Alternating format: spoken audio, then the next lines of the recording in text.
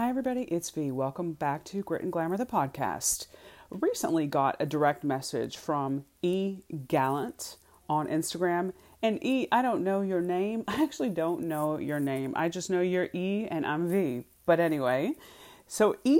Gallant sent me a direct message on Instagram. And she is a podcast listener. And thank you for that. Thank you for your support. She said, can you maybe do a podcast on finding true and meaningful friendships these days? She wrote, I feel like the older I get, the harder it is to find real friends. I agree. And I will be the first to admit that I am kind of not really good in the friendship department, but I feel like it's not for lack of trying. In my heart of hearts, I believe that I have been a good friend to the people who have come through my life as friends.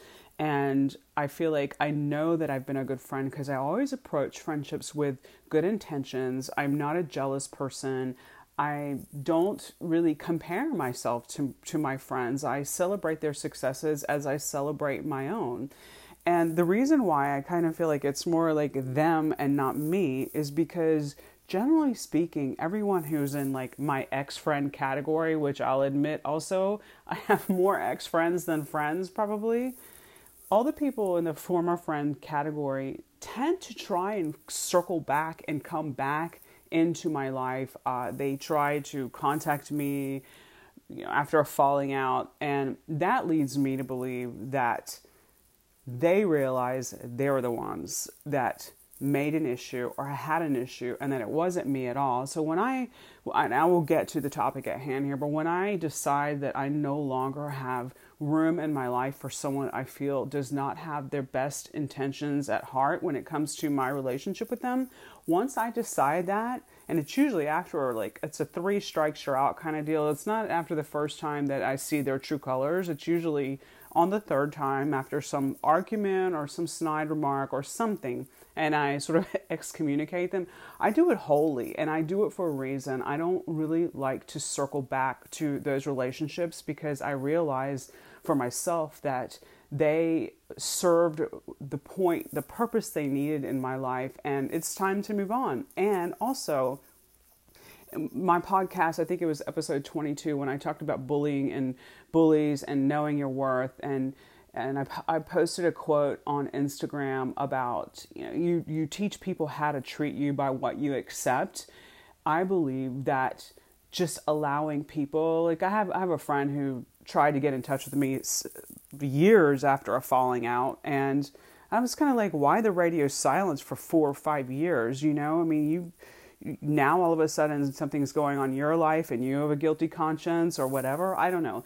But my point is that the reason why I don't allow these people back into my life is because they need to learn a lesson too, that when you have a good friend and when someone has been true to you and you treat them badly, they need to realize that is not how you have relationships with people. And by learning, and they have to learn the hard way, which is that sometimes the damage is done and it can't be repaired with reminiscing or an apology or what have you years after the fact. But back to the topic at hand. Why is it so hard to make friends as adults? I feel like for women, this is a much more prevalent issue than for men. I feel like all the men that I know in my life have friends they've had from childhood. They have friends that have been in their lives for decades. And for women, I see this less commonly. And I can only speak from my perspective, obviously.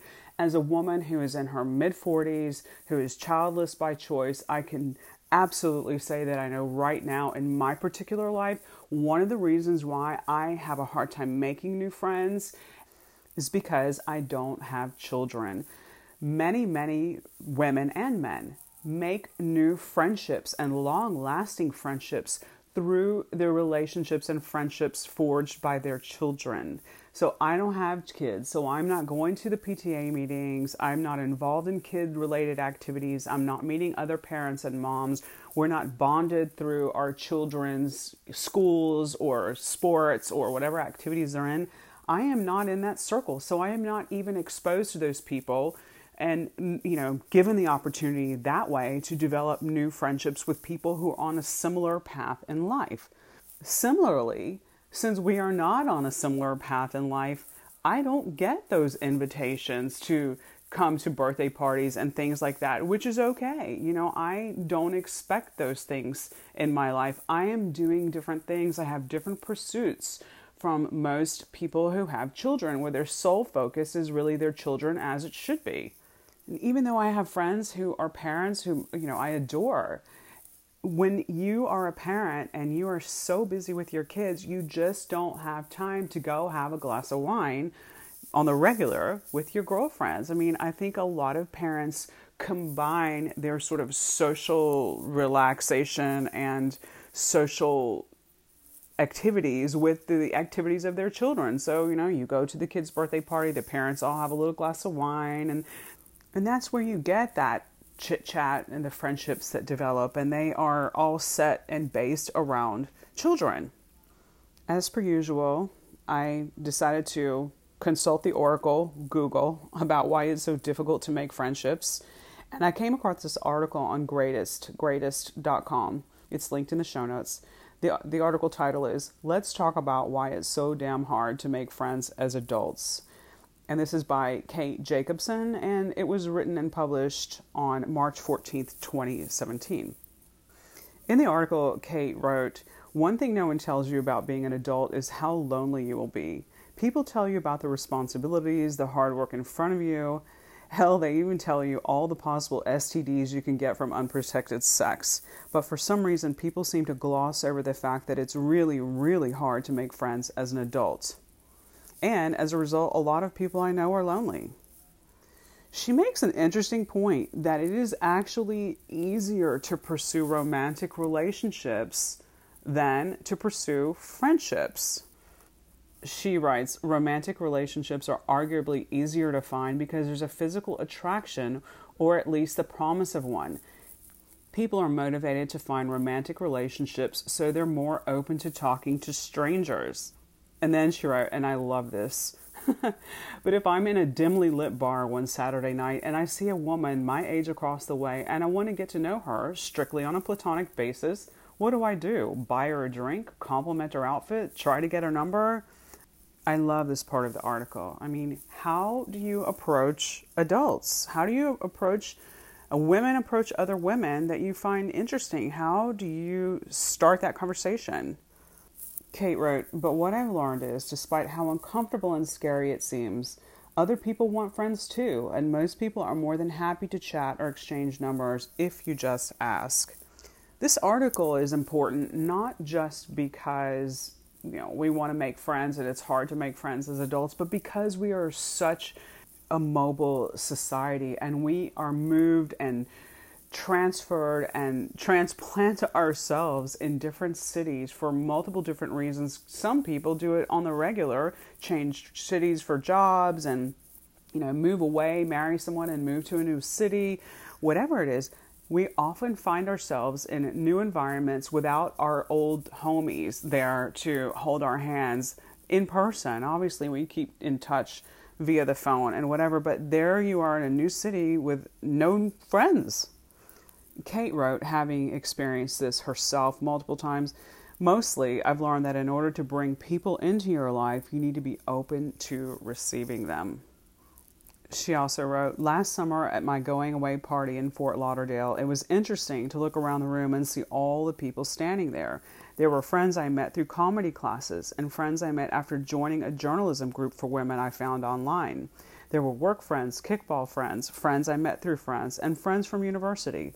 Little by little, in all the cities I'd lived in, I really had managed to, eventually, make friends." So, I think that's the point. The way to make new and lasting friendships is to get out there. Just like my podcast on dating. Well, when you're looking for friendships, it's not altogether different than trying to look for a romantic relationship. You go out, you volunteer, you take a class. I think this is why, for me especially, I really enjoy social media because it allows me to make friendships, virtual friendships with like-minded women all over the world. People who are on the same vibe, people who feel the same thing, people who believe the same thing, that, maybe I don't have all those kinds of people near me here in my city.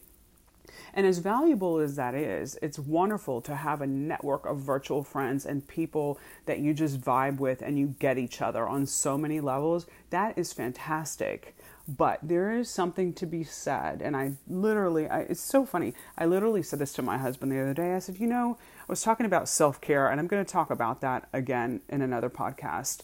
But I was talking about the need that I felt like, because he was saying he wanted to go back to like his martial arts background and learn a new style of martial art. And I was like, well, why don't you take a class? Why don't you go to classes? Like, well, they don't have them here, but I'm going to do this or that, and I'm going to learn about it online. And I just told him, I said, I think we together as a couple my husband and I are best friends. And that's why I don't have other friendships that are, he's my best friend. We do everything together. He is my buddy and my husband. So, but that's not enough. Sometimes I need to be able to, put on a dress and go out with a girlfriend and talk about life and talk about things that are not related to my relationship with my husband or the things that we do together. So I was telling him, I think I might want to take a cooking class or something. I want to get out of the house. Since I work from home, which is a blessing, I wouldn't have it any other way. But I work from home. So by the weekend, I'm ready to get out, break out of the house and go do something. And I think that by going out, taking a class or doing something else that I'm passionate about or interested in, that will lead me to the other people that I could meet and form friendships with. I think that is the most important thing, is to get outside of your normal circumstances, your normal situations, the normal haunts and places that you go to. Change it up, or nothing will change, right? And that is so true about so many things in our lives. If you want to make new friends, you have to put yourself in new situations. And as Kate wrote in her article, you have to be open to it. You sometimes have to make the uncomfortable first step. If you see a woman that's interesting and you love her outfit, give her a compliment. You just strike up a conversation. Ask her where she's from. Ask her what she does. We can't just expect friends to fall out of the sky into our laps, and I'm guilty of this too. We have to make the first move ourselves. That's by putting ourselves in situations where we can meet new people. We can meet people that we have something in common with and strike up the conversation and be the first one to say, hey, let's go grab a cup of coffee. Let's, whatever it is you like, whether it's joining a running group or taking a class or volunteering, that I feel is the way to make new friendships. And the way to keep those new friendships is obviously always to draw on your previous experiences and know what it takes to be a good friend, what makes you feel good, what do your friends do for you, what can you do for someone else to encourage and nurture that relationship and friendship. Of course, it's a two-way street. We all have our hearts broken in different ways, but a lot of times we make really great new friends.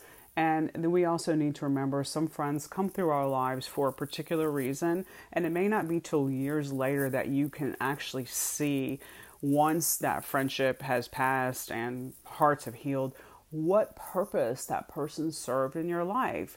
For example, when I was going through my divorce, I had a close friend whom I adored her. I still love her. We're not friends anymore, but I had so much fun with her. We spent so much time together. And my husband now pointed out to me, he's like, she was in your life because your marriage wasn't serving you. You needed someone there. And he basically said, now that you have me, you don't need your friends as much because we're here with each other. So that doesn't mean you don't need friends just because you get married. That's not at all he was saying. But he was basically saying to me that person was in your life at that point in your life for a reason. And she's not in your life anymore for a reason. For reasons for you to learn and for reasons for her to learn. But that's it, E. I think that we both need to get out there and do something different in order to allow ourselves to meet other people and form new friendships. So I'm going to refer us back to the episode, which I'll link to it in the podcast notes, where I talk about dating in the digital era. I really feel like friendships in the digital era, finding new friends, making new friends, I think all the tips that I shared in that podcast absolutely apply in this situation as well. So treat it almost like you're going to date someone. Go out, you try and put yourselves in new situations, meet new people, and do it in real life. Thanks again for the suggestion, E. I hope you found this helpful, and thank you all again for your support. If you're enjoying the podcast and you haven't had an opportunity to give me a rating or a review, I would sincerely appreciate it. Until the next one, I hope you all stay well.